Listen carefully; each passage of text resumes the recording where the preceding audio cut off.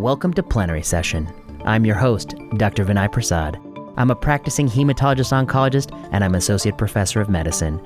I'm interested in issues at the intersection of medicine, oncology, and health policy, and that's what you're going to get on this podcast.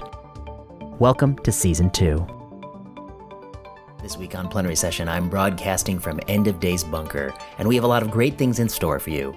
Most importantly, I'll be joined by Dr. Venk Murthy. Venk Murthy is going to be talking about polygenic risk score and a number of recent papers that will put the PRS to the test. And first, I'm going to have a far-ranging monologue about COVID-19. I'll talk a little bit about the medical aspects, but a lot more about the psychology that COVID-19 has unearthed, particularly online. You won't want to miss this discussion. Stay tuned. But first, a thanks. I want to thank those of you who've gone online and support this podcast on Patreon.com. Patreon subscribers get access to the slides from lectures I give on Plenary Session. I also want to thank the hundreds of you who've gone to the iTunes store and reviewed this podcast. We appreciate that feedback. I also want to thank the dozens of you who've written reviews. A written review goes a long way. What can Plenary Session do for you? Email us your questions at plenarysessionpodcast@gmail.com. Tweet to us at plenary_session. Let us know what you like about the podcast and let us know what you don't like. This year, on Season 2, we're going to incorporate some new elements in the podcast, and we want to know your feedback on them.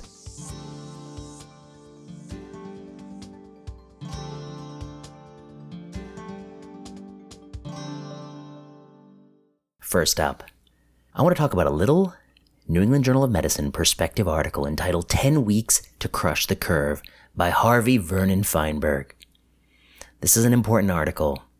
One, because it was the first to coin crush the curve, not just flatten. We're going to crush it. We're going to crush it all the way down. And what can we do in 10 weeks to crush the curve? Editorial by Harvey Feinberg. Harvey Vernon Feinberg, of course, many of you will know, is a very distinguished person in American medicine. This gentleman has held many important positions. I know him best as president of the Institute of Medicine, now the National Academy of Medicine, a position he held for many years. But prior to that, he was dean of the Harvard School of Public Health. He was provost of Harvard University. Of course, Harvey Vernon Feinberg also spent a few years as chairperson of the Carnegie Endowment for International Peace and currently serves as president of the Gordon and Betty Moore Foundation. In other words, Dr. Feinberg is one of the most distinguished and well-connected American medical scholars of his generation. In fact, he knows all the players. He's a well-connected gentleman. So when he writes an article called 10 Weeks to Crush the Curve, I have a bit of a problem. I'll tell you why.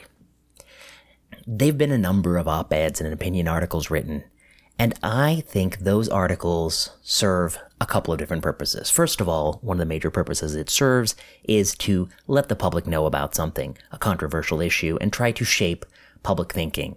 And that's why we wrote one about why hydroxychloroquine should probably be put to the test before you start giving it out willy-nilly. That was something that I wrote with Zeke Emanuel in the Washington Post. Then op-eds and editorials can also serve to provide guidance to policymakers, and that's the kind of thing that Harvey Feinberg's 10 Weeks to Crush the Curve does. His recommendations: establish unified command, make millions of diagnostic tests available, supply healthcare workers with PPE, differentiate the population into 5 groups and treat accordingly, inspire and mobilize the public, learn while doing through real-time fundamental research.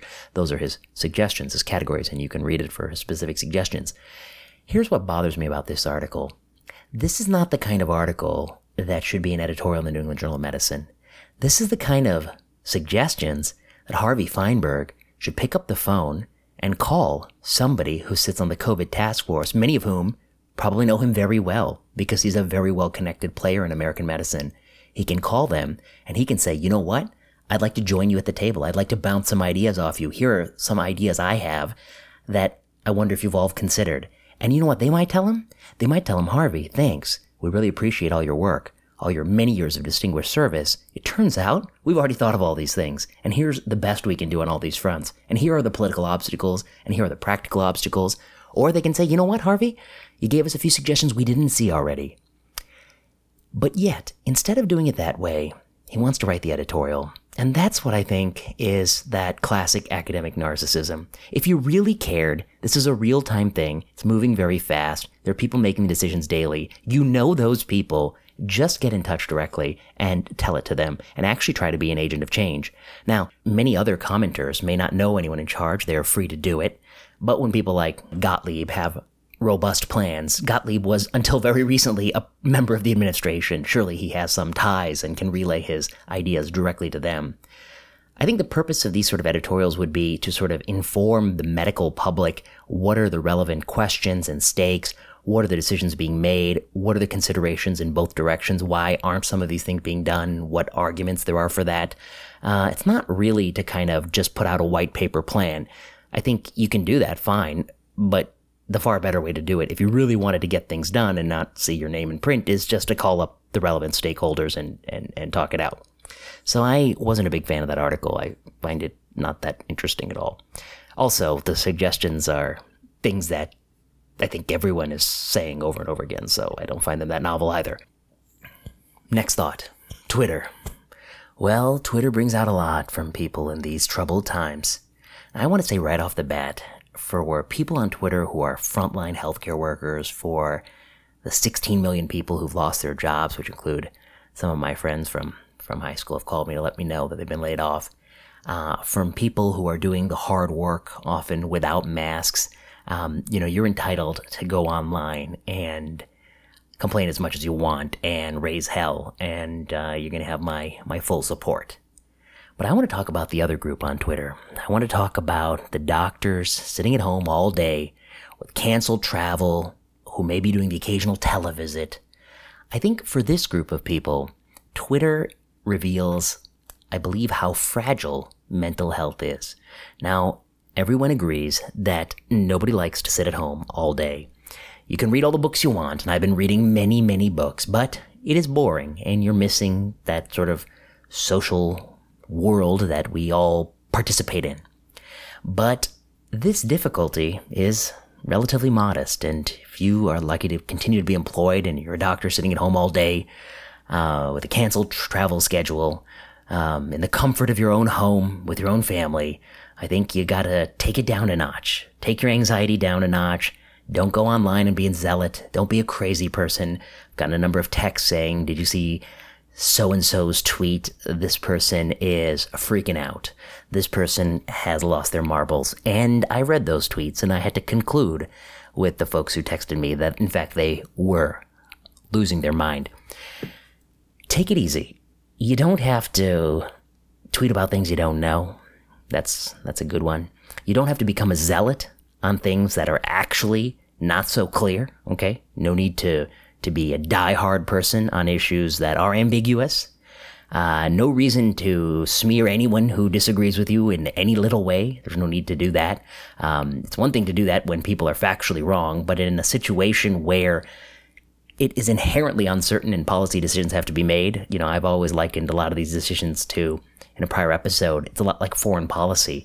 When you want to make a move against another foreign nation, there is no randomized study to hang your hat on. You don't know all the ramifications. You want to have people at the table who are going to voice both sides of the opinion. The majority may even choose course A, but you do yourself a disservice if you don't have anyone at the table who's going to say, hey, course A might be wrong, and here's what you're missing, here are your blind spots.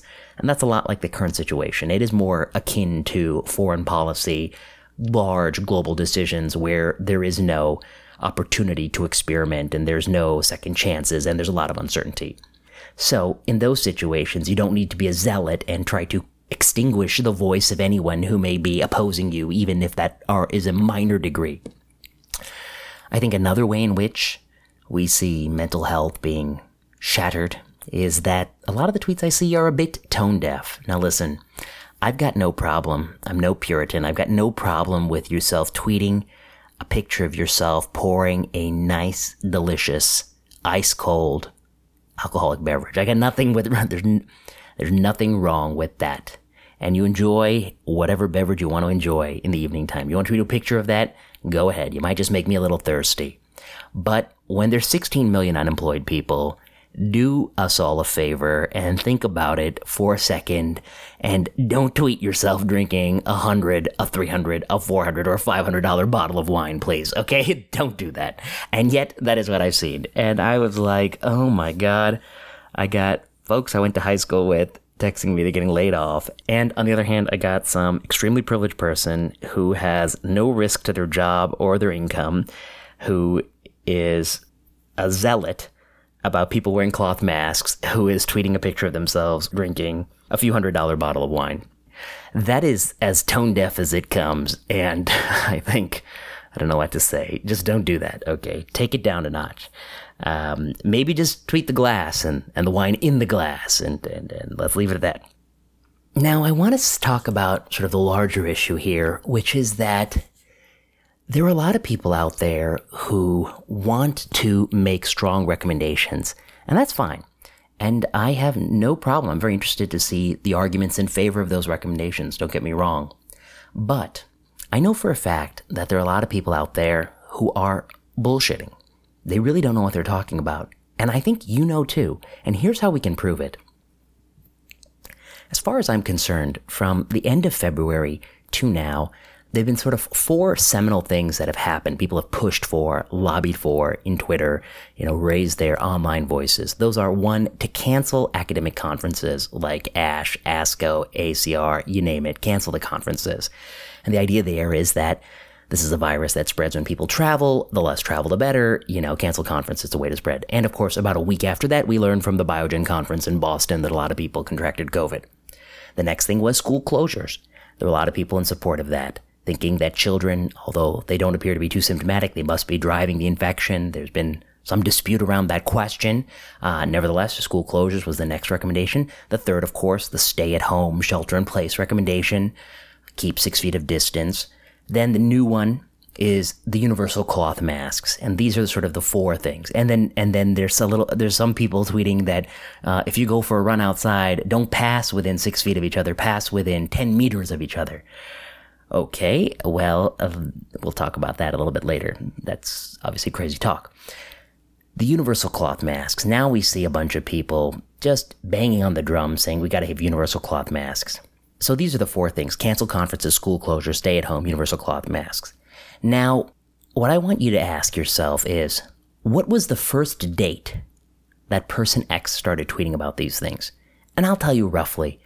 Early March, cancel conferences. Mid-March, school closures. Later mid-March, stay at home.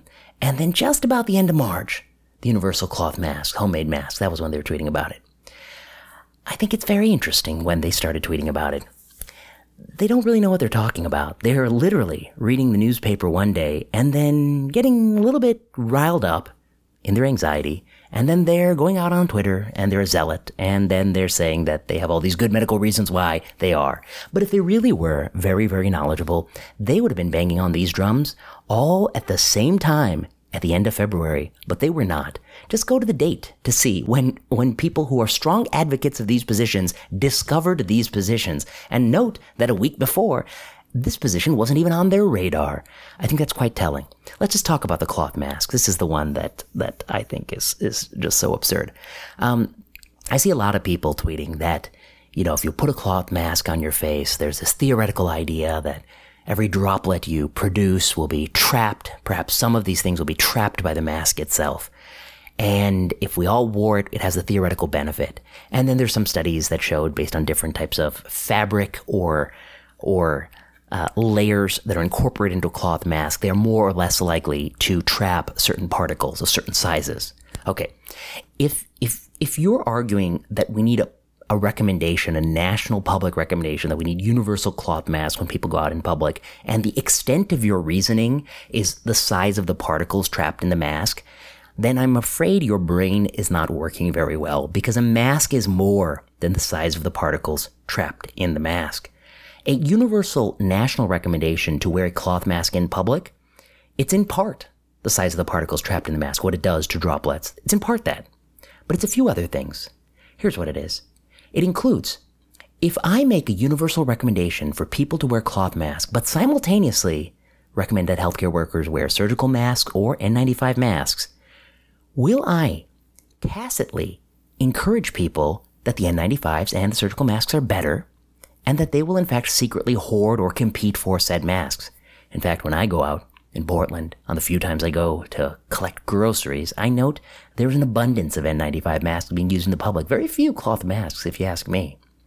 The second thing about a universal mask recommendation is, will it lead people to actually go out more? This is called risk compensation, the Peltzman effect. It is possible that the psychological protection of wearing a mask, you believe you are slightly more protected, safer yourself, you might slightly increase your behavior.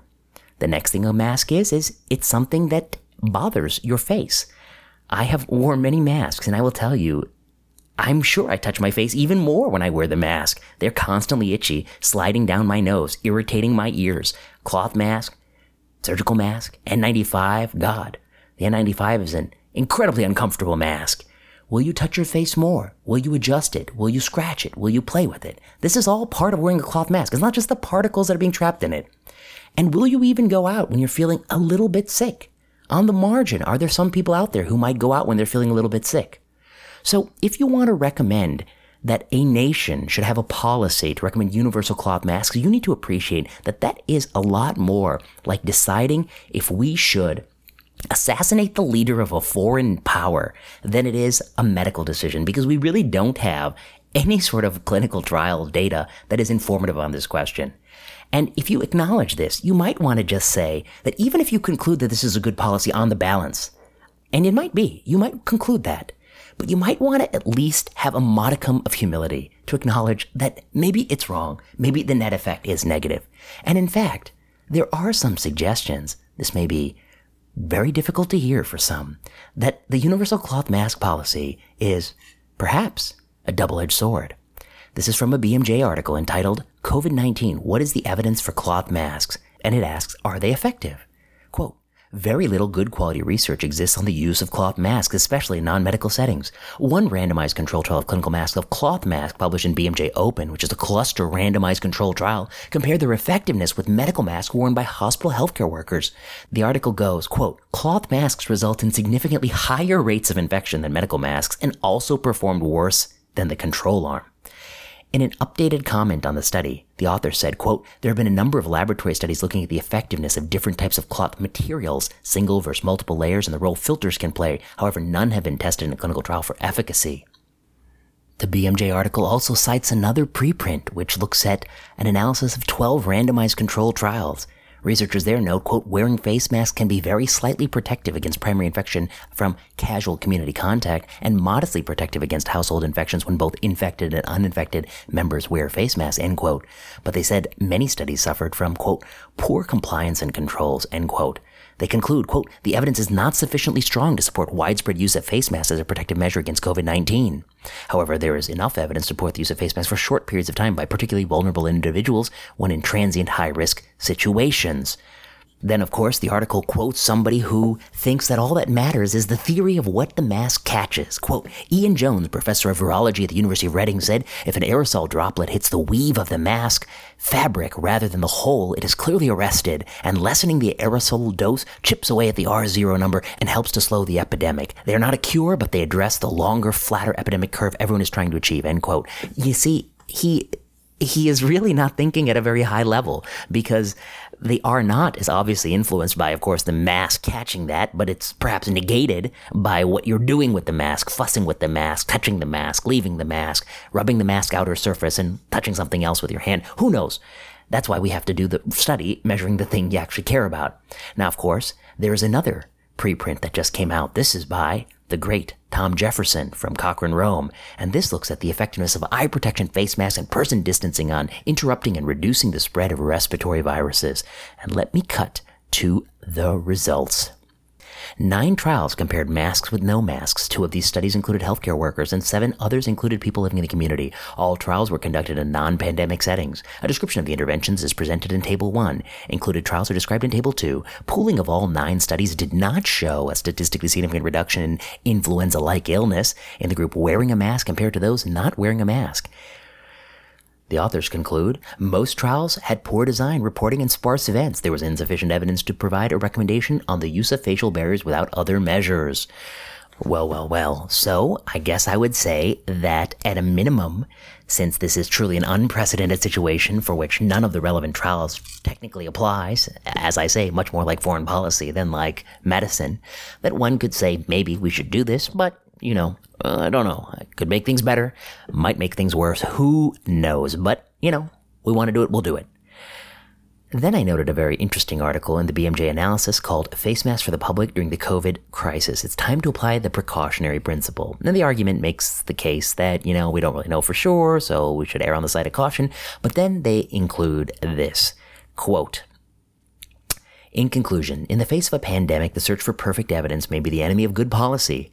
As with parachutes for jumping out of airplanes, it's time to act without waiting for randomized control trial evidence." Ah, yes, as with parachutes. A recent posted preprint of a systematic review came to the same conclusion. Masks are simple, cheap, and potentially effective. We believe that worn in the home and outside of the home, they could have a substantial impact on transmission with a relatively small impact on social and economic life. Well, that's a belief. But the other option is that it has risk compensation that negates the benefit. But let's make one point. It is sure as hell not like wearing a parachute. You see, when you jump out of an airplane without a parachute, your risk of death is 99.9999999%. It's not 100%. There are case reports of surviving. And when you jump out of an airplane with a parachute, your risk of death is 0.0000003, because of course there's 7 deaths per 10 million jumps, as Michael Hayes found in our paper, Why Most Medical Practices Are Not Parachutes. It came out in the Canadian Medical Journal.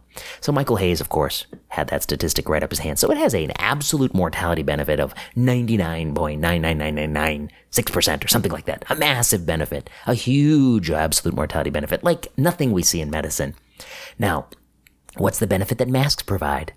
I don't know. But let's say there might be a few percentage points of people who are going to pass away from COVID-19. Maybe 3%. And maybe it'll go down to 2%. That would be an astonishing benefit. But, of course, that is nothing near what a parachute provides.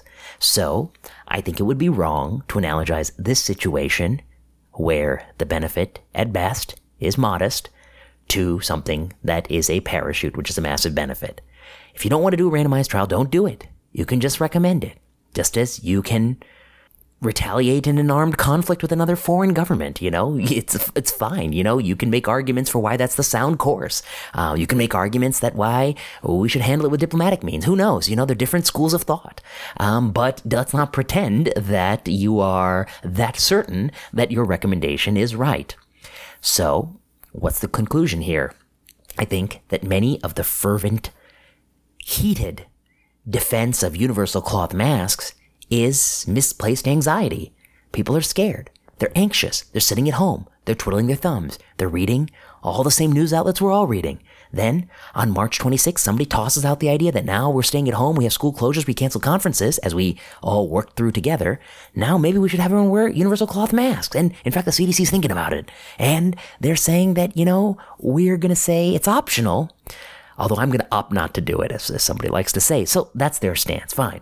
And then people get worked up about it, as if it's a parachute. It's no parachute. In fact, it's unclear if it's a net positive or net negative. If you're really honest, you don't know. You have no clue. You really have no clue. You don't know for sure. You want to do it anyway? Fine. Sometimes you do things.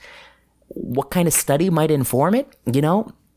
One could design such a study, but, unfortunately, but there have been a number of things that have been huge screw-ups that have occurred in the last few weeks in handling this pandemic, which makes one very skeptical to believe that anyone involved has the ability to do a very clever, sort of novel kind of study, a cluster randomized trial of, say, counties or municipalities during a shelter-in-place order pandemic situation, which would be a totally novel type of research. One could theoretically do it, or advocate for it, or design it, or run it, if you wanted to do it. And you could even measure the outcomes very quickly, because we're looking at incident cases, right? You're going to decrease transmission. You should find that out on the order of the incubation period, 14 days, if you really had your wherewithal, and then you could really know the answer. But instead, we don't. We have lousy studies done many years ago in settings that don't mimic the current setting. They are not very clear. The only thing they show clearly is that it's not magic. We have one cluster randomized trial that shows it is definitely worse than wearing the 3M branded mask, which of course is a different mask. It doesn't, much less likely to soak and condense with your exhaled breath's condensation, and many other properties that are different about the mask, and maybe they're disposed of more quickly, and they're less likely to be reused and less likely to fudge with and fuss with, because it's actually been designed to stay more or less where you put it, although even that is terrible. That's the only data we have. So that's fine. Let's recommend it if you want to do that. But please do not say it's a parachute. Please don't go on Twitter and act holier than thou, act like you have some genius insight when you didn't say shit about it on March 25th, and on March 27th, suddenly you were the biggest proponent for cloth masks, and everybody, amazingly, that you somehow magically became the great proponent of canceling conferences, school closure, stay at home, and universal cloth masks all 1 week apart, when there has been no fundamental difference in the science or justification for universal cloth masks from February 25th until the present day. But somehow, you who knew it all along that this was a good idea has somehow magically on March 26th started posting that it was a good idea. Or maybe March 28th or March 29th, depending on whether or not you're copying somebody else's tweet. And you're 100% sure you're right. And it's a parachute. And nobody can test it, obviously. And anyone who disagrees is a fool or incorrect and is doing a disservice and is killing people, as I see the theatrical language. This is really ridiculous. So that's why I like to say that for the doctors sitting at home all day with canceled travel and the occasional televisit, Twitter reveals just how fragile mental health is. It also reveals that in a time when people are scared or upset, we can't even have a conversation about this. I see, John Ioannidis is back with a preprint, and there's a lot to legitimately say that's not the best about it. But I watched a Twitter thread devolve into a lengthy discussion of what John's motivations are in life and why he's really doing this and why he's really saying this, and not rather what is he's actually wrong about what he's saying or why they disagree with what he's saying. They want to psychoanalyze why would he say these things. And they talk about him in a disparaging way, which they would never speak about if he actually had a Twitter account. Then they would at least have an ounce of deference and an ounce of sort of the natural human desire to not be an asshole to somebody. So they would they would at least show him a little bit of respect because, he's a smart guy and he's coming in with a little bit of different perspective. And at the end of the day, in a very volatile, unprecedented situation, you don't have to walk away saying we agree with John, but you don't do yourself any favors if you don't hear him out, or at least think about what he's saying, or hear out anybody who doesn't say recommend universal cloth masks on March 28th, which they devised after reading a couple articles on March 27th. If you only want to hear from these people who read the same news stories and reach the same conclusion on the same date you reached it, then, you're not really doing an honest intellectual exercise. But I think that's also part of what this has revealed. That's why I, again, strongly recommend, there's no point in spending too much time on the website right now. We have to shelter in place from Twitter. That's what I'm going to say. And today's date, the date I'm recording this, is April 9th. We have to shelter in place from Twitter. This is the next step of pandemic response. Shelter in place. Put some distance. Put 6 feet of distance between you and Twitter. What can you do instead? Read a book. You don't need to see the opinion of some anxious doctor sitting at home, swirling the glass of a $200 bottle of wine, complaining about why everyone's not wearing a cloth mask and how they're killing society off. We don't need to deal with the anxiety of somebody who channels anxiety into strong draconian recommendations of which there can be no discussion or ambiguity or uncertainty. We can distance ourselves from that. And instead, pick up a good book, watch a great show on Netflix, Hulu Plus with HBO, you name it. Take a little space.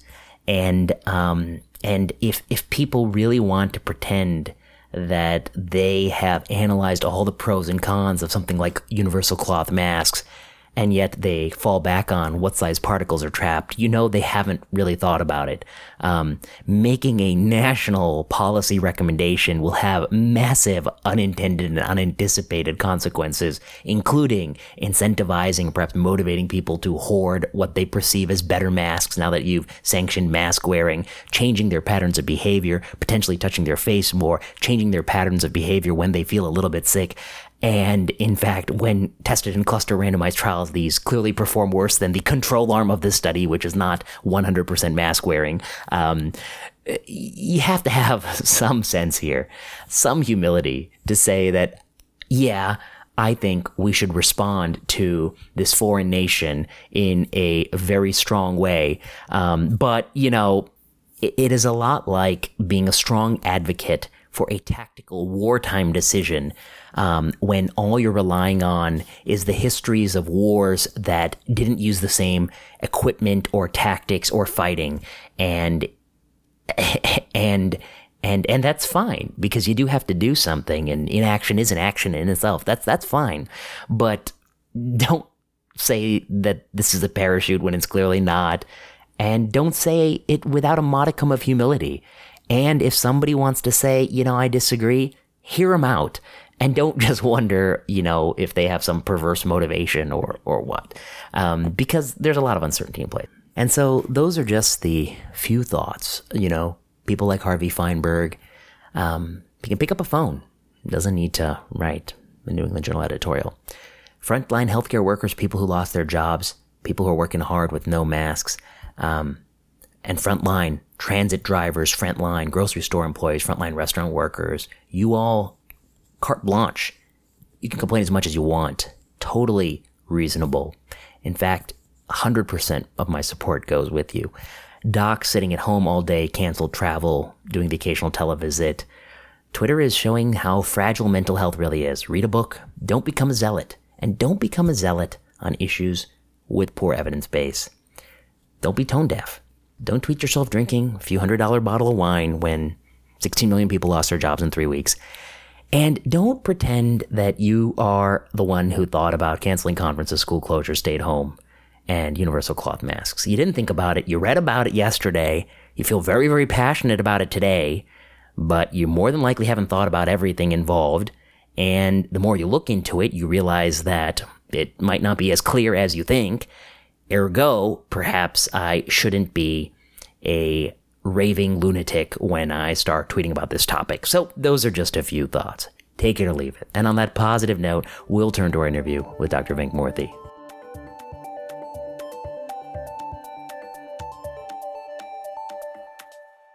I'm back in Plenary Session HQ, joined via Skype with Dr. Venkmurthy. Dr. Murthy will need no introduction to the folks on Twitter. He is an avid and clever commenter on the cardiology literature. He keeps people honest in cardiology, and we can all use more of that. Dr. Murthy did his MD, PhD training at the Johns Hopkins University. He had sort of a circuitous path that brought him to cardiology fellowship at the Brigham, and now he's on the faculty at the University of Michigan Medical Center, where he has a particular focus in cardiac imaging. Dr. Murthy, it's a pleasure to have you on the podcast. Thank you. It's a pleasure to be here. This is actually my very first podcast ever. Shut up. I find that hard to believe because I've wanted to have you on the podcast for a long time, as you know. Yeah, I do know. And I've resisted going on podcasts for a while. And I guess I was just waiting to be on the best of the best. We can say that. But I think there's a little bit of a fun backstory, which is that, I'd wanted to have you on to discuss the ischemia study. And then we said we will do it when we have access to the primary manuscript. So we're still waiting. And we're not talking about ischemia today. We're still waiting because we don't have the primary manuscript. That's right. I'm told that it might be published later this month. It's clearly a very, very important study, but I personally have found it very difficult to comment on the ischemia trial, even though it's been commented on thoroughly, and I have made comments. It's so hard to do when you don't have the full nuanced data. As your readers and your listeners have heard many times, there's so much that you can often find by poring over those tables and figures and supplements. Absolutely, and that's well said. So we will have you back when the embargo is lifted and we get all that supplementary appendix, get to look through it. But, first I was wondering if you could take listeners through a little bit about your trajectory. I know you focus on cardiac imaging now, but, you're interested in things more broad than that, which is, I think, how do you separate truthful claims about novel cardiac interventions and cardiac risk from claims that are exaggerated? I mean, that's part of your interest. But tell listeners a little bit about how you came to cardiology and how you came to imaging. Yeah, so, I've always had a quantitative background. I kind of think that way. I like thinking that way, and I could say that I'm a nerd, and I make no bones about it. Mm-hmm. And I did my PhD in biophysics, and I was doing some very basic things, looking at the structure of macromolecules and trying to understand why nucleic acids behave the way they do.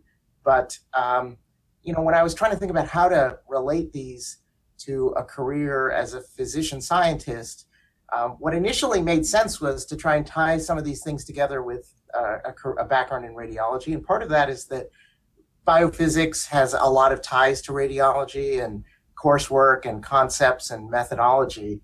But then, you realize very quickly that what defines someone's preferred choice of medical field is as much about the book content as it really is about the personality of the field and the personality of the people you get to work with and the types of things you get to do. And that's what eventually drew me to cardiology, right? That taking care of the types of patients that I interacted with in cardiology services as a resident and intern, and really some of the attendings that I had who continue to be role models for me were I think instrumental in that. And it's along those lines, though, the way of thinking is equally applicable to cardiology, in terms of being quantitative, being rigorous, thinking about things in a numerically robust way. And so, I would say on the surface, I'm a cardiac imager. That's what I do clinically. But most of what I do today from a day-to-day aspect, I spend most of my hours doing research. And actually, most of the research is increasingly not in the imaging space. I do a lot of work looking about how we use data to assign risk to people. How do we say who are those people who are the highest risk, the lowest risk, in between, to optimize our selection of patients for various interventions. And cardiology, we're sort of blessed with a tremendous amount of success. I think you guys in oncology will have this problem in a few decades, or maybe even sooner, where we're so successful that we now have to really start thinking about where the risk-benefit ratios are in an extremely subtle way, because so many of them are very fine balances now. It's not like the old days of decades ago where most of the events people saw were these catastrophic large MIs where you could essentially ignore small risks of treatment. That's not true anymore. So trying to understand the best ways to risk stratify people, whether that's using cardiac imaging or increasingly a lot of our work involves biomarkers and omics. We're doing more and more work with metabolomics, also looking at circulating RNAs, proteins, lots of different things of that sort. But ultimately, we always have to have that question of how are we going to tie this back? It's not enough to just say the p-value is significant. We want to know that this is an effect size that's meaningful. That's well put. And, I think to your point earlier about how you're sort of a quantitative nerd, I'm happy to put myself in the same camp as you, that, I think that's a good thing. And I guess I want to say that, you can be, there are many types of doctor you can be where you really don't have to be a quantitative nerd. You don't need to care so much about statistics and discrimination in AUC, which we're going to talk about today on the podcast. You don't need to think about all these things, in every walk of life in medicine, although it helps, I think, in everything a little bit.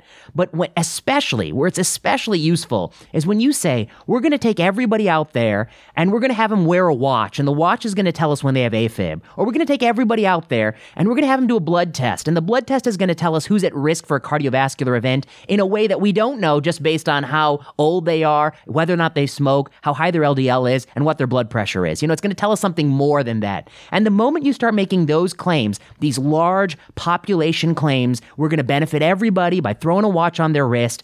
If you do not know how to think quantitatively, you are not only doomed, you are a problem, a plague on society, because your voice, a non-quantitative voice in that space, is just going to mislead people, and I'm trying not to use the word I want to use, but it's really going to mess things up. Wouldn't you say that is true, that in all the space in medicine, this is where you need this skill set the most, or you should keep quiet? Yeah, no. I think you've summed it up. I don't know if I would be quite so colorful in how I say it, but as usual, you're very eloquent. I think, from my perspective, that if you have very, very subtle balances, exactly as you said, when you're dealing with 99% of the people who are walking around and leading their lives today and are potential customers for a watch or a blood test for screening purposes, they are not going to have an event in the next few months or maybe even for several years or even decades. So the potential harms, when we think about when you open up that little package insert on a drug, or you read a paper about some sort of imaging test or procedure, those tiny rates of adverse events, they really matter when you're talking about people who aren't going to have much happen to them in the short run. And you're really thinking about long-term perspectives. And so I agree with you that quantification is incredibly important. I mean, heart is really important as well. Mm-hmm. And that's the wonderful thing about medicine. That's the thing that, I couldn't figure out until I was an intern, really, that how do you find a field that appeals to both sides of that? Yeah. And that piece, I think you can find in a lot of fields, but cardiology was it for me. That's well put. So let's talk a little bit, and then if we have time, we can circle back to some of these things. But I want to talk about what we're here to talk about, which is polygenic risk score.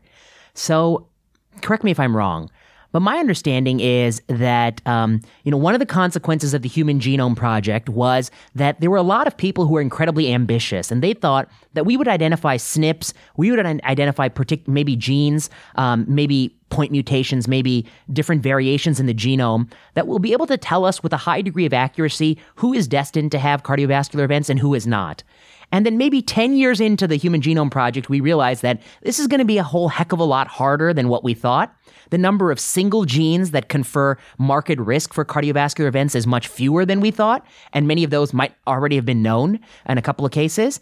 And so enthusiasm was shifted towards the idea that there would be some sort of genetic score that looked across many different loci and could take all this information together and this sort of polygene risk score and give you some sort of estimate of your risk of a cardiovascular event. And it was in part out of necessity because we're a little bit disappointed with Human Genome. Is that a fair characterization of the backstory? Yeah, I mean, I think part of this goes back, if you want to go a few steps further back. Go for it. We when we think about the early genetic diseases that we started to understand, sickle cell disease, for example, right? Mm-hmm. Where you are homozygous for sickle cell, and then you have the disease essentially, right? It would be incredibly unusual for someone with homozygous sickle cell to go through life and not experience any of the complications. Right. I'm telling this to a hematologist. No, but right, you're right. Yeah, of course. Yeah, And other examples, things like Huntington disease, right? Cystic fibrosis, yeah. Right, yeah, exactly. Cystic fibrosis is another great example. And so those things have hazard ratios that are massive, right? There might be one person out there with cystic fibrosis who's made it through life with no evidence and symptoms there, but it's incredibly small. Mm-hmm. Whether the hazard ratio is 90 or 9,000, it's for practical purposes infinity. Right, so right. Meaning that the chances of you experiencing the disease and getting through life without a problem are essentially infinity, right, to zero on the other side. Right. As an 100% chance you'll have something.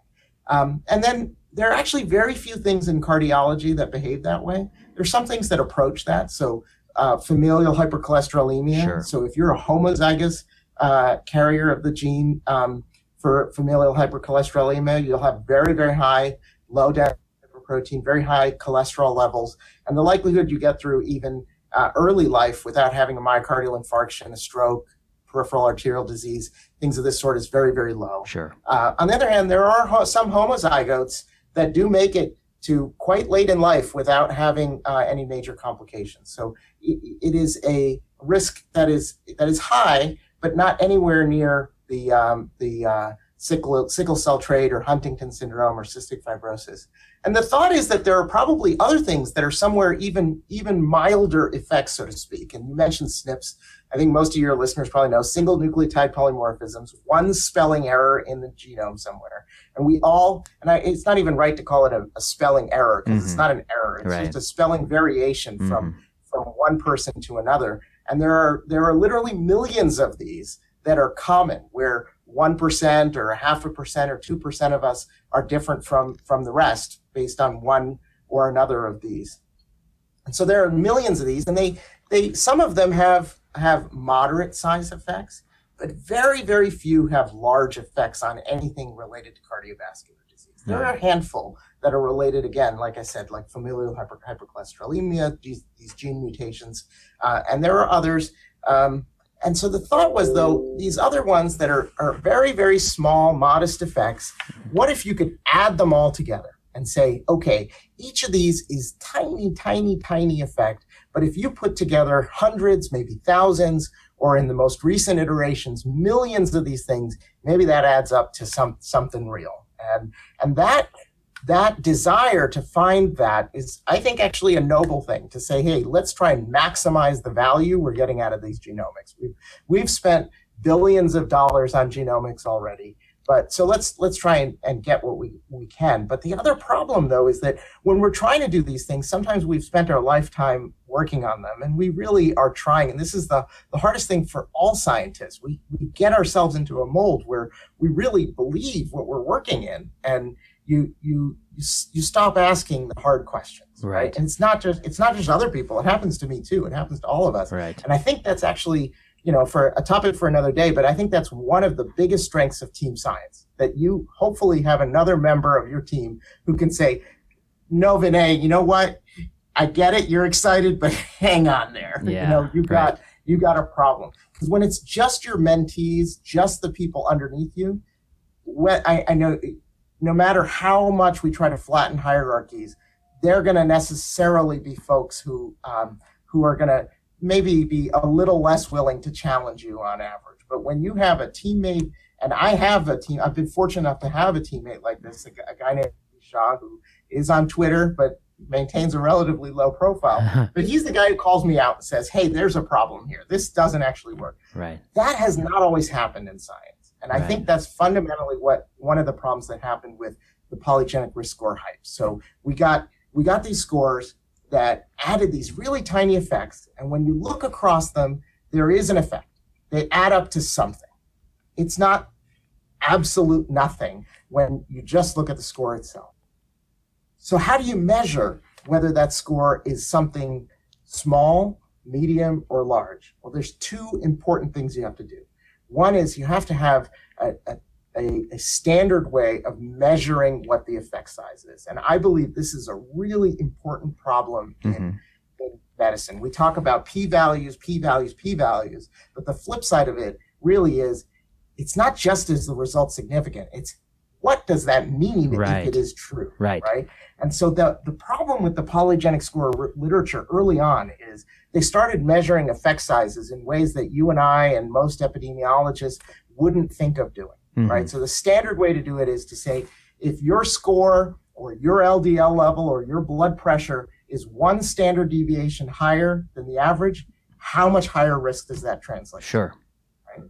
Sometimes we'll use a clinical measure like 10 millimeters of mercury or 10 milligrams per deciliter, because that's easily accessible. Sure. But in something that's just a genetic risk score, there's not a physical representation like a measurement on a sphygmomanometer. Or there's not the same units. Yeah. There's no meaningful units to it. Yeah. So you have the only units that we can use is a standard deviation. So, yes. But rather than using a standard deviation, which would have resulted in a score which I would say is not zero effect. We'll come to that part in a moment. Yeah. But I would say moderate effect size. Yeah. There was so much enthusiasm. The emphasis was always on the tails, the people out there with the extreme. And that's the equivalent of saying, and this is the analogy that the polygenic risk score proponents themselves have used. Let's focus on the people who have an LDL cholesterol of 250 or 200 or 220. And those people are the highest risk. But we've decided that LDL is important for two reasons. One is that it has a decent effect size across the spectrum, not just picking a cut point at the end, but second, because we can modify it. The other line that's important to judge is not just the effect size, but the other piece that's absolutely critical, exactly as we were talking about, is that you want to ask, does this add to what we already know? And that's what you were saying earlier a few moments ago, is that you need to ask the question of, if you already know everything that's in this new measurement because it's hidden inside the information you already have. I'll give you an example. If you know someone's pant size, you probably know most of their waist circumference. Sure. Right? Right. So in the United States, we actually use the waist circumference for people's pant size. Right. But probably isn't that way else everywhere. Yeah. But if we lived in a world where pants were size A, B, C, D, E, and F, rather than an actual number, knowing that letter would give you almost all the information in the waist circumference. Right. So if we wanted to assess somebody's risk of diabetes, knowing their waist circumference is extremely useful. But so is the measurement of their pant size. But if you put them together, one doesn't really add much to the other one. And so that's the fundamental problem. Right. So the polygenic risk score, if you think about it as a causal relationship, you start out with the genes, which we were taught in first year biology in college or in high school, that this is the blueprint for you. This is the blueprint for life. And it is.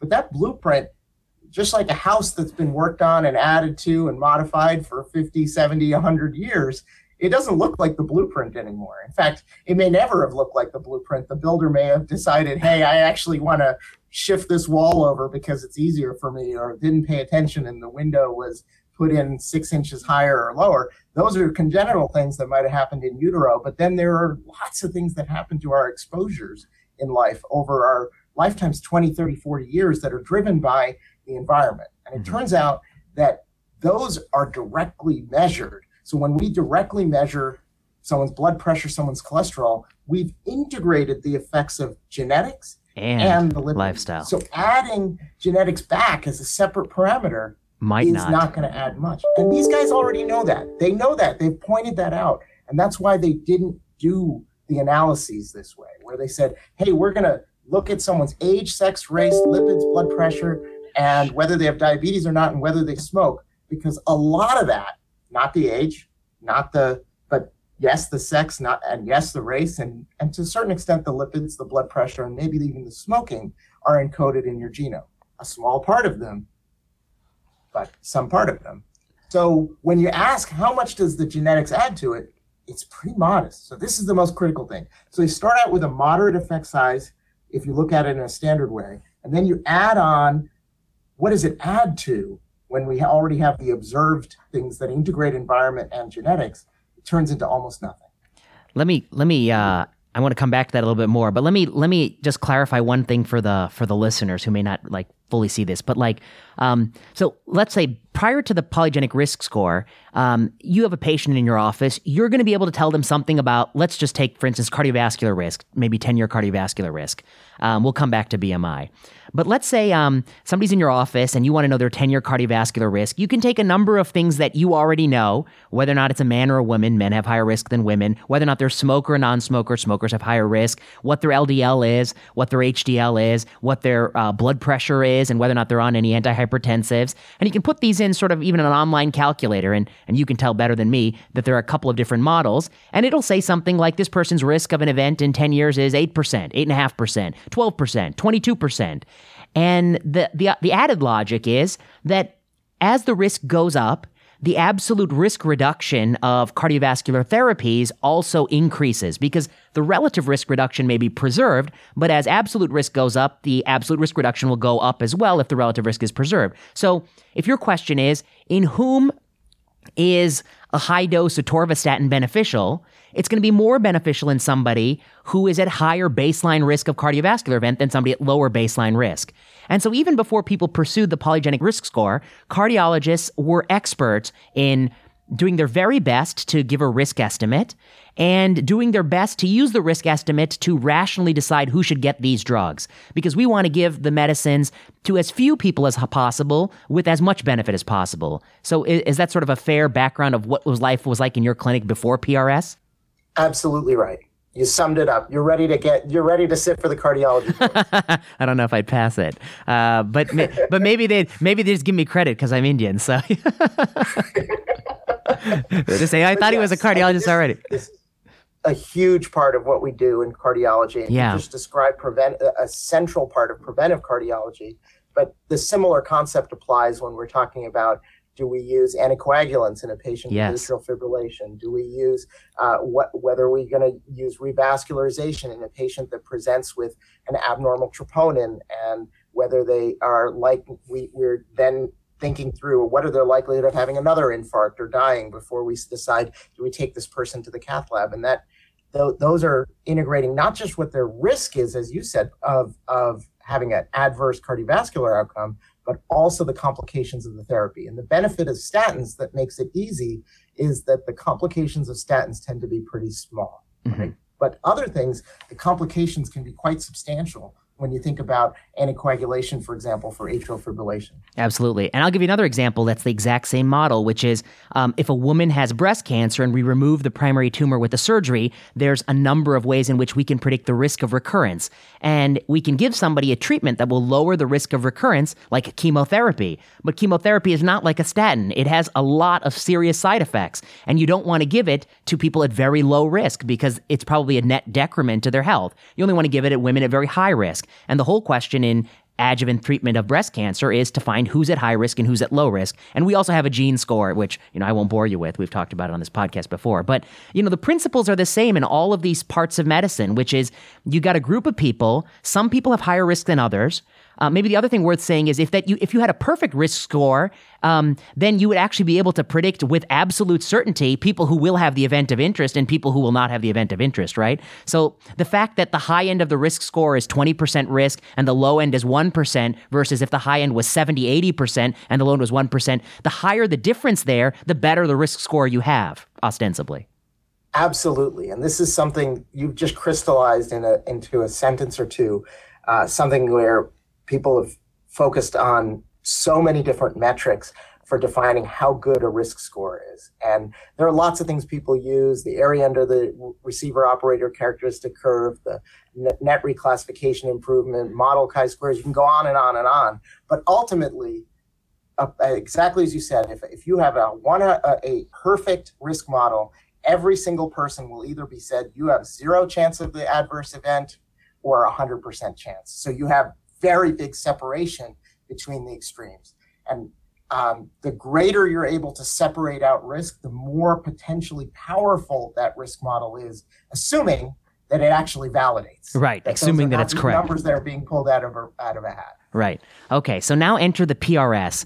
When the PRS entered the block, there were 2 things that were worth noting. One, that they noticed that the shape of the risk, as the PRS score went up, I guess in percentile score, the risk didn't go up linearly. It sort of went up, kind of like flattened out a little bit, but only at the tail. The people at the highest risk did the cardiovascular risk, 10-year risk, start to really climb. Is that fair to say?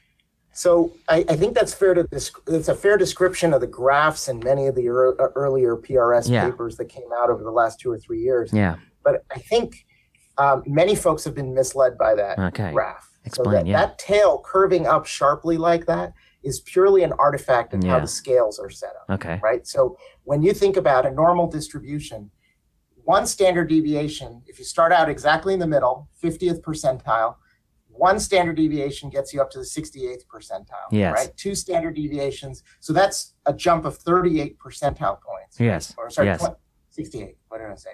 18 percentile points. Okay, right. The second standard deviations gets you up to 97.5. Yeah, right. So you've gone from 68 to 97, so 30 points for that one, right? And if you go up another standard deviation, you're even further out. You're well past 99th percentile.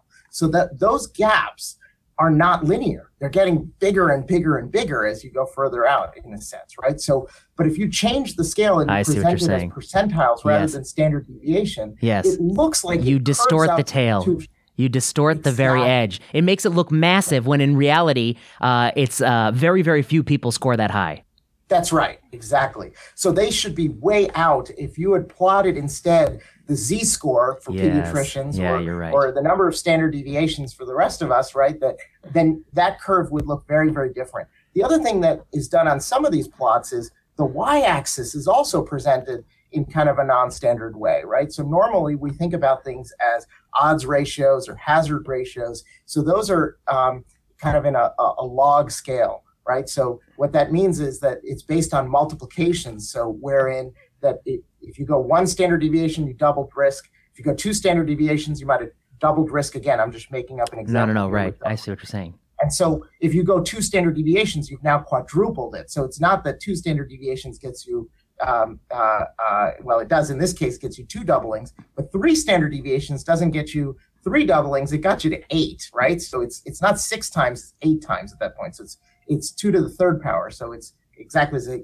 said, 3 doublings rather than 3 times 2, so to speak. Right? I see. So it keeps getting, it accelerates because it's a multiplicative process. And many things in biology are multiplicative. And this is not special that way either.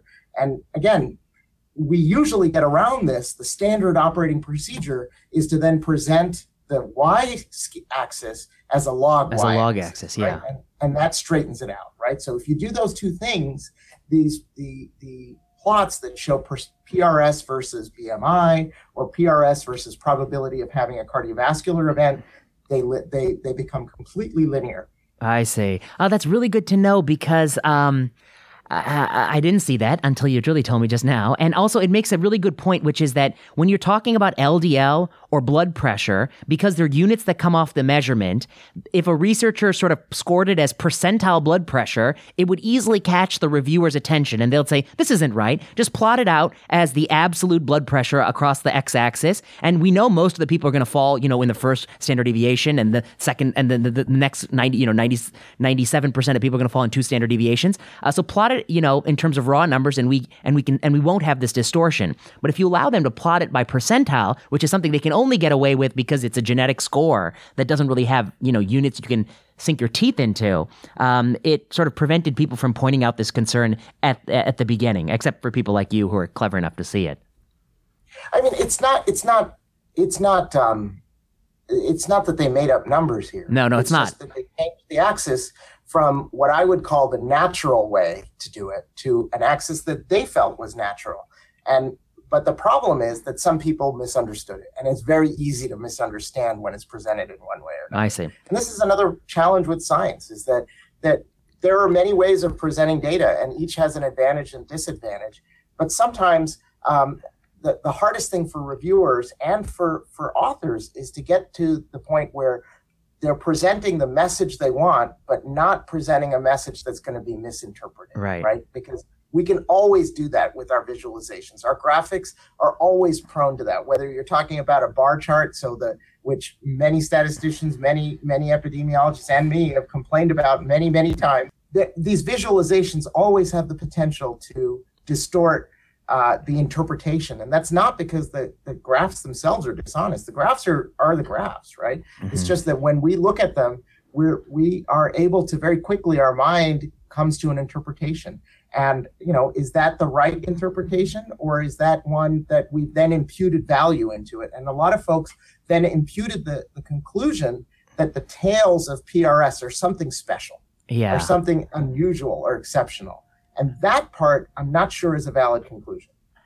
And I guess that the other thing that the axis sort of distortion would get you to forget is that you might think, well, we could have a strategy where we're just going to pick those very high few percentile people at risk and treat them aggressively, and we're going to prevent a lot of heart attacks and strokes. But what you're forgetting is that the majority of heart attacks and strokes are not going to be happening in those percentiles because there's so few people scoring out there. The majority are going to be happening in lower percentiles, so you're probably not going to put much of a dent in heart attacks or strokes. Is that fair to say as well? Exactly right. Okay. So with this background, one of the problems that you noticed right off the bat was that this is perhaps because of the way in which they've collected the data, it's not a natural way to look at the risk distribution. It doesn't use a log on the y-axis, and it's looking at percentile rather than standard deviation, which can exaggerate the tail.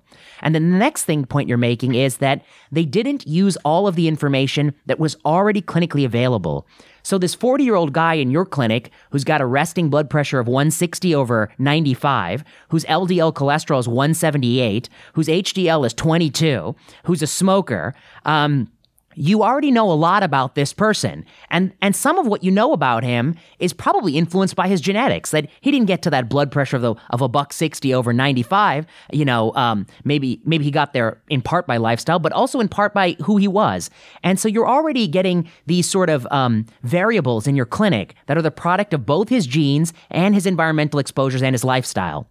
And the question of facing PRS is whether or not, beyond this information that's so cheap and easy to get, are you giving me extra information about somebody's risk? And this is something that was also not done terrifically in the original studies. Is that fair to say? Yeah, and there are a variety of reasons for that.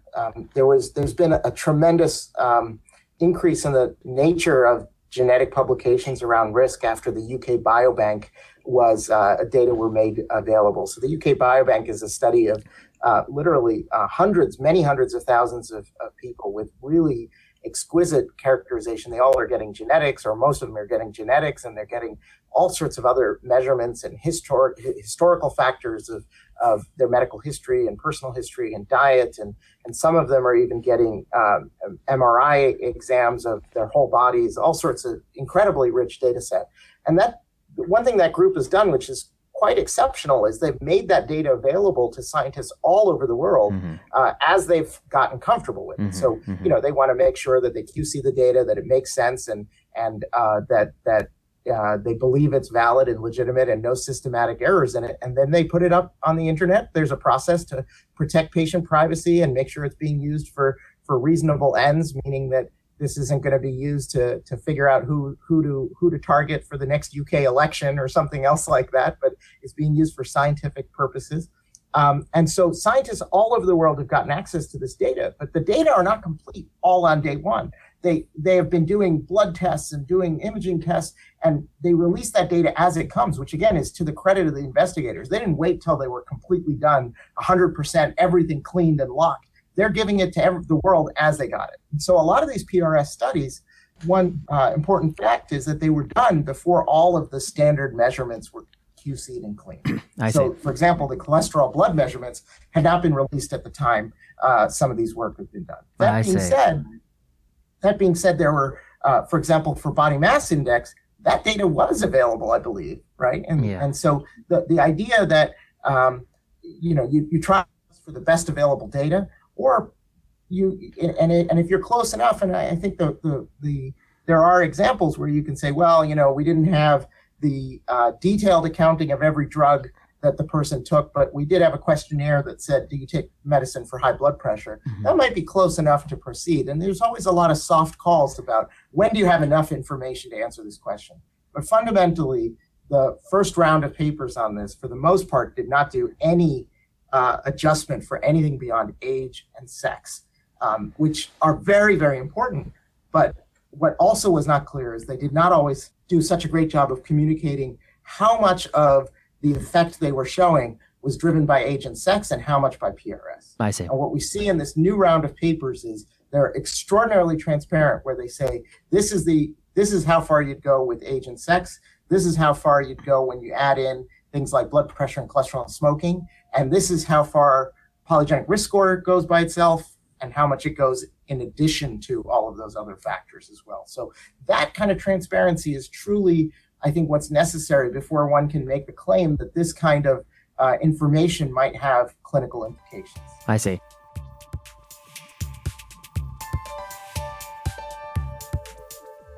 So now let's take listeners through your paper. So your paper is a paper that looked at whether or not polygenic risk score told us anything about BMI when we already know sort of a BMI from a year ago or 2 years ago, which we often do in clinic. It's whether or not polygenic risk score adds in future BMI prediction. And then we've had 2 paired papers in JAMA that look at polygenic risk score and prediction of cardiovascular events. So what do these find in general for the polygenic risk score?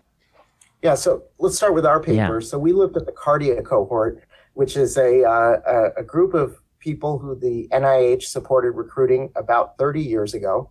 They were all in their between ages 18 and 30 when they were recruited. And they've been followed serially every 5 years or so for the last 30 years. They're currently actually doing the year 35 examination in these folks. So they get things measured like their BMI, their blood sugar, their blood cholesterol, but also lots of factors about their diet are asked in questionnaires, lots of things about how physically active they are, things of that sort. And so and they also undergo a variety of different kinds of cardiac testing at different time points, and it changes from exam to exam. But things like how far could they run on a treadmill exercise tolerance test? What they have echocardiograms and CT scans looking for coronary disease, lots of different things of that sort. So we ask the question: so if you start out knowing what somebody's knowing what somebody's BMI is in their first exam, which was somewhere between age 18 and age 30. Right, so an age when most people have just finished college, maybe they're in grad school, first job. They've gone from being probably relatively physically active, walking everywhere, to now sort of being a real adult, right. Driving a lot more, and maybe having kids, and this is sort of a really important phase where we transition our lifestyles in many ways, right? So, and then asking the question, we know that BMI. We know what they told us at that time point about how physically active they were based on a questionnaire. It has its limitations. And we also know their exercise tolerance, right? So we know how long they could go on a treadmill. And so do these information help us understand what their BMI will be 25 years later? So they're on average age 50 at that point. So that's an age where we're really starting to see many people have overt obesity, many people having the complications of obesity like diabetes and hypertension, dyslipidemia and cardiovascular disease. And so asking the question, how do we do for that prediction? So there was a beautiful paper published in Cell a little over a year ago from one of the leading groups in the polygenic risk score literature that said the polygenic risk score is spectacular for predicting future BMI. And they showed beautiful graphs, really nice analyses. However, they never addressed this question of, does it add to knowing something we already know? Right. And so we asked that question. So if you know the person's BMI at age 25, does this polygenic risk score help us better predict what their BMI might be at age 50 than just knowing their BMI? And it turns out it adds incredibly small amount. What adds an approximately equal amount is knowing what their fitness is. So knowing how far they could go on a treadmill. Almost as valuable was going through and asking a questionnaire of how active you are in your everyday life. How often do you play sports, and what sort of activities do you do? How much walking do you do in a week? Those kinds of things was almost as useful as a polygenic risk score. Even with all the flaws of questionnaire, it's almost as useful as a polygenic risk score. Correct. Yeah. Correct. But when you have no other information, you don't know what somebody's BMI is today, the polygenic risk score was actually, it was okay. It wasn't spectacular. It was okay. But the minute you have somebody's BMI, that becomes vastly more information than anything else. And that kind of makes sense because their BMI at age 25 already includes the effects of genetics, but it also includes a lot of lifestyle factors. You know, how much do you play sports? Do you like to go out and run? What sort of food do you like to eat? And not, you know, I'm now in my 40s. I don't eat the way I ate when I was 25, but there are some things that I sort of do that are still somewhat the same in terms of my lifestyle factors, right? And there's still some similarities to the way I might have eaten or acted when I was 15 or 10. So the fact is that BMI at age 25 does have important predictive value, not just by encapsulating genetic information, but also lifestyle information. And then there's another important piece. There's inherited non-genetic information, right? Mm-hmm. So we all inherit from our parents, whether they're biological parents or adopted parents, some lifestyle behavioral things. You know, what time do you like to eat dinner? You know, do you like to play sports? What sort of foods do you eat? Some of those things change through life, but many people kind of keep somewhat similar lifestyles through their entire lifetime. I see. So those are really important facts. And so when you add PRS to that one simple measurement that you can get with a weighing scale and a tape measure, your height to get and your weight gives you the BMI. There are lots of online calculators. That's already integrated both of those almost completely. And the height of a person is not going to change too much between the ages of 25 and 50. So basically, anybody who stepped on a scale, even one day from the age of 19 to 30, already has a baseline BMI in that group. So it's got to be everybody. I mean, I just don't think that there's going to be many people whom you don't know what their BMI was in that age.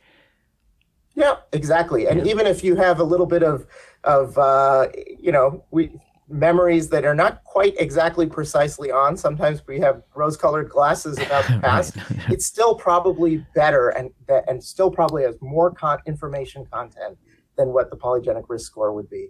Nonetheless, there are actually companies out there that are selling genetic testing kits to help you understand what your risk of developing future obesity is. Oh, boy. And even going a step further, there are companies that are trying to tell you that how to select your diet based on what your genes might be. Yeah, I've seen that. The truth is that these have very, very modest predictive ability, and that most of what we would recommend for anyone who's overweight is pretty much a constant. Increase your physical activity. Obviously, if you're experiencing symptoms with exercise, you got to talk to your doctor about that. Things like chest pain and shortness of breath, that's out of proportion.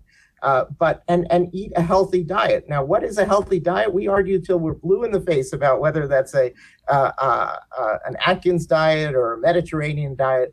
But what is absolutely clear is eating lots of processed foods and lots of calories is bad. Is probably not good for you, right? And so we definitely know what's not healthy. Unfortunately, it's not easy to adhere to that. Our lifestyles are not simple that way. So ultimately, that was the message of our paper. The other two papers looked at what I think is an even harder problem, which is can we predict cardiovascular disease using genetics? And so they looked at a couple of different cohorts. The first paper pooled a couple of U.S. cohorts together to kind of increase the sample size. The second paper looked at that same UK biobank. And in both cases, they asked the question of, if you know somebody, if you did our standard evaluation, if you went to your doctor and you said, I want to know what my risk of cardiovascular disease is, should I be doing something about it? What are the blood tests that they would do? And you ask, can we add to that? The answer in both cases was very modestly.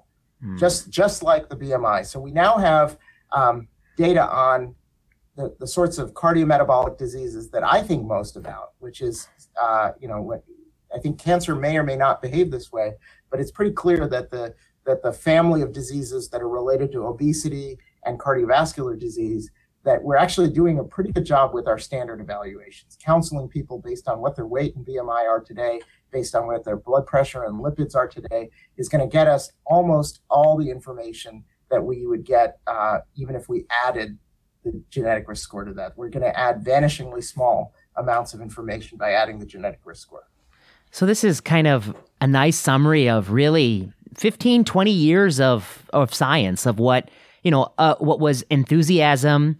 And I guess to your credit, you're not just somebody who at the end of this went back and found these problems. All along the way, you pointed out, there are these limitations to this study. I wouldn't oversell the conclusion. You were able to go back and do sort of a much nicer way of analyzing the question, and found that it, really doesn't add much. And I guess that difference between what people thought it was going to do and what it actually achieved is huge. That's the real sort of massive delta here, is the difference between what people thought this was going to do and what it actually did. I don't know. What are your thoughts on, this is my last question because I know you're going to have to run. What does this say about the way in which science is funded and encouraged and fostered? Because the amount of funding that's been soaked up by people developing polygenic risk score is probably logfold greater than the amount of funding that has gone towards really thinking very critically about the polygenic risk score. The amount of energy and articles and talking about how this is going to be great is probably an order of magnitude larger than the amount of critical commentaries that have come out, even in the wake of these sort of 3 landmark studies. What does that say about us? We are optimists, but shouldn't we also be scientific realists too, and be honest? I don't know. What are your thoughts on like the broader way in which we've constructed the politics of this? I mean, I think you pointed out a profound problem in the way we think about science, how we fund.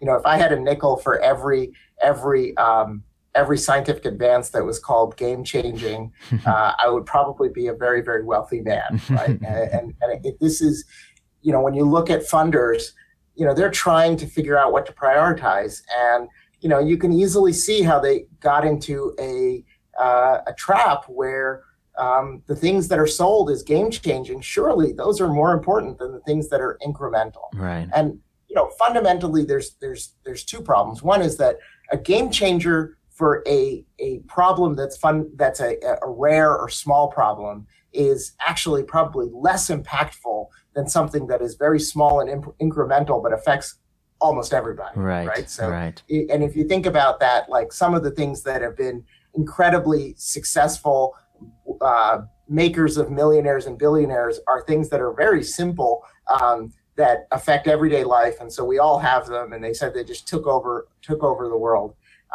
Certainly, there are people you can be very successful and have a big impact also at the other extreme by having a massive impact on a very small segment. But it has to be really, truly massive in that case, right? And this is sort of along the same lines of what you talk about all the time with these some of the new therapeutics that are extremely expensive and have a modest impact. So if you think about the two axes of impact and the addressable market or the number of people or the space affected, you can have a really small impact on a large number of people, sell your widget or your pill or whatever it is that you've decided for a very modest amount, assuming it's easy to make, which many things fortunately today are with our technology, and have a big impact, whether that's scientific impact or financial impact. But the tragedy happens when you have things that are uncommon and have a small impact, or have or are common and have no impact. Yeah. And unfortunately, the study sections, reviewers, readers, it's very, very hard to tell the difference a priori. So there's an imbalance where the market, so to speak, there's no short sellers. To think about the financial side of things, right? When you have Tesla, which turns out looks like they're doing really great now, but some people really had doubts about whether they would be able to execute on their plan. They had a big, ambitious plan, and lots of people decided to say, you know what, I'm going to bet against Elon Musk. And I'm going to say he's not going to get where he wants to go. And in this case, maybe they turned out to be wrong. But in other cases, companies that we don't remember anymore, right. Those short sellers were Theranos. Were right. Yeah, they were right. Yeah. They made a profit by saying this guy or this woman not going to succeed in what they're trying to do, and I'm betting against them. And it doesn't take anything away from that individual. In fact, having this in a healthy way allows people to maximally interpret the information, because right now we have a culture in science where if you like the idea, getting out there on Twitter and social media, at conferences, at grand rounds, and saying, Vinay Prasad is the most brilliant guy. His ideas are great. They never say that. They never say that. No one ever said that. No one ever said that. You're a nice guy, right? I never said that either. But you disagree with him, you have to be extraordinarily careful about how you say that. None of us want to attack you personally. No. Actually, I think there are people who want to attack you. Well, yeah, in my case, yeah. But yeah. But even when we're talking about polygenic risk score or anything else, it's not a personal attack, but we've decided that it's very hard to separate that. People, because of ego and how we work as humans, how our minds are wired, it's hard to separate that. So it's very, very difficult to get up there and say, I don't like this idea, right? This idea has some weaknesses. And as a consequence, very few people do it. And I can't tell you how many people, when I've made an argument online in various forums where I say this doesn't really make sense, I can't tell you how many people will quietly tell me, big name people who know, whose that name would go very far, will quietly tell me, I don't like your tone. I agree with you. I think. They quietly tell you that they agree with you, but then in public you get people saying, I don't like your tone. Exactly. But in public, they won't say, that critique is right. We need to rethink how this is being framed. and the tone is the other piece. The Yeah. tone is the people who want to silence you. So you got two groups of people. You got the people who have decided that any criticism is evil, and Yeah. they will criticize your tone. Yeah. Right. Then the other group of people who agree with your criticism, who believe it's true, many of them feel it's too risky to say it publicly. Yes, I also hear that a lot. And Yeah. only people who are foolish as Dr. Prasad and Dr. Murthy are Yeah. would say such a thing as, this idea doesn't really add up completely. This is not fully baked. There's pieces missing. There's plenty of other epidemiologists, I guarantee, that saw these problems but were content to stay mum. Yeah. And that creates this asymmetric market where you have big name people who didn't happen to see it. We're all prone to errors. We're all prone to not having blind spots and not seeing the problems. They can push the stock up. They can so-called pump it, right? Yeah. Yeah. And but there's nobody pushing the stock down, so to speak, right? Yeah. So we have this market that's imbalanced in science, and a big part of that is driven by culture, right? Yeah. It happens even in Tesla, where Elon was personally offended and hurt by the short sellers, right? I get it. I totally get it. It's reasonable. It's a natural human thing to do. For him to be hurt. What's not natural and what's not reasonable is for everybody else in the world to say, God damn those short sellers. They serve a purpose, right? I think and they have lost. I mean, they've lost their shirts because they were wrong. Right. In this case, they lost. But I think that, what you've alluded to, and I'm sorry that this is the last thing we're talking about because I think it's an episode unto itself. But, it's so important. You're absolutely right about every one of these points, that the culture of science is keeping a lot of people who are equally critical, who agree with us on all these points, that there are limitations to some of this hype, but they're silent because they don't see any professional benefit to them for speaking out and only professional downside. The people who are promoting the hype, they are quick to seize upon excuses for the criticism. It's a lot easier to say, I just don't like Venkmurthy's tone. I don't like VP's tone, rather than say, well, here's why VP is wrong. Because in some cases, you and I might not be wrong. We might be right. And then the only thing you can criticize somebody is their tone. And I think that is all very bad for science. That it's bad. It means we spend more money on something. It goes on for longer. A decade later, it's harder to pull back from. And that people, like you, who are doing this kind of work to draw attention to limitations, you are doing a service as noble as the guy who discovers, the next cure for cardiology. I think the problem in science is that we don't treat sort of healthy skepticism as the same as discovery. But like in cancer medicine, one Bernie Fisher has done as much good as one Denny Slayman. I think they're both instrumental figures in breast cancer. One found something we were doing is wrong. One discovered something that we hadn't been doing. But I think we need both. I have a modest proposal. For every $100 million that you spend on a research agenda, 1/100th of the funding should be spent on funding an impartial epidemiologist or health policy researcher, health services researcher, just to go in there and ask, does this make sense, what we're doing? So for every $100 million in grants in a certain field, 1/100th of the funding budgeted for somebody who goes in with a little bit of a skeptical take on that field.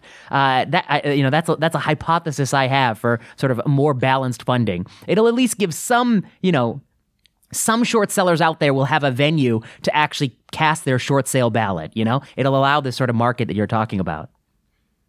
Well, Venkmurthy, I agree. Although I would say that a true what the mark of an exceptional scientist is that they're always trying to falsify their own beliefs. Yes. Right. They're always trying to say, why might my assumptions? What are my assumptions? And why might those assumptions true negate what I'm trying to propose here? Right. That mode of thinking, that mode of analysis, unfortunately, I think is missing in a lot of our medical science literature. Yes. And that's partially because I think we don't have formal training in how to do science for a lot of our physicians, right? A lot of folks have informal training, or even if they go get a master's degree in public health or something, a lot of those are very transactional. How do I do a t-test? How are statistical hypotheses set up, as opposed to a broad, deeper philosophical? Yes. How do we approach an experiment? Yes. Right. And that's even missing in some PhD programs, but I think that's a critical part of how we should be trained as scientists to say, okay, what are the assumptions?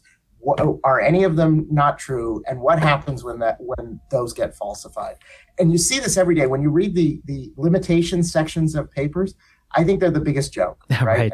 For the most part, they recite the same things. This was a non-pre-specified secondary analysis of a randomized clinical trial. This is a single center retrospective data set and is subject to all those things. I've done it too, because if you don't put those things in there, then of course the reviewers are going to say you didn't cite all of your limitations. And furthermore, if you don't game the limitations section and put in things that are really strengths, but you're trying to twist them into limitations I know. So that you can it's classic like an interview. They're like, what are your weaknesses? You're like, sometimes I work too hard, It's just like that. Yeah, right.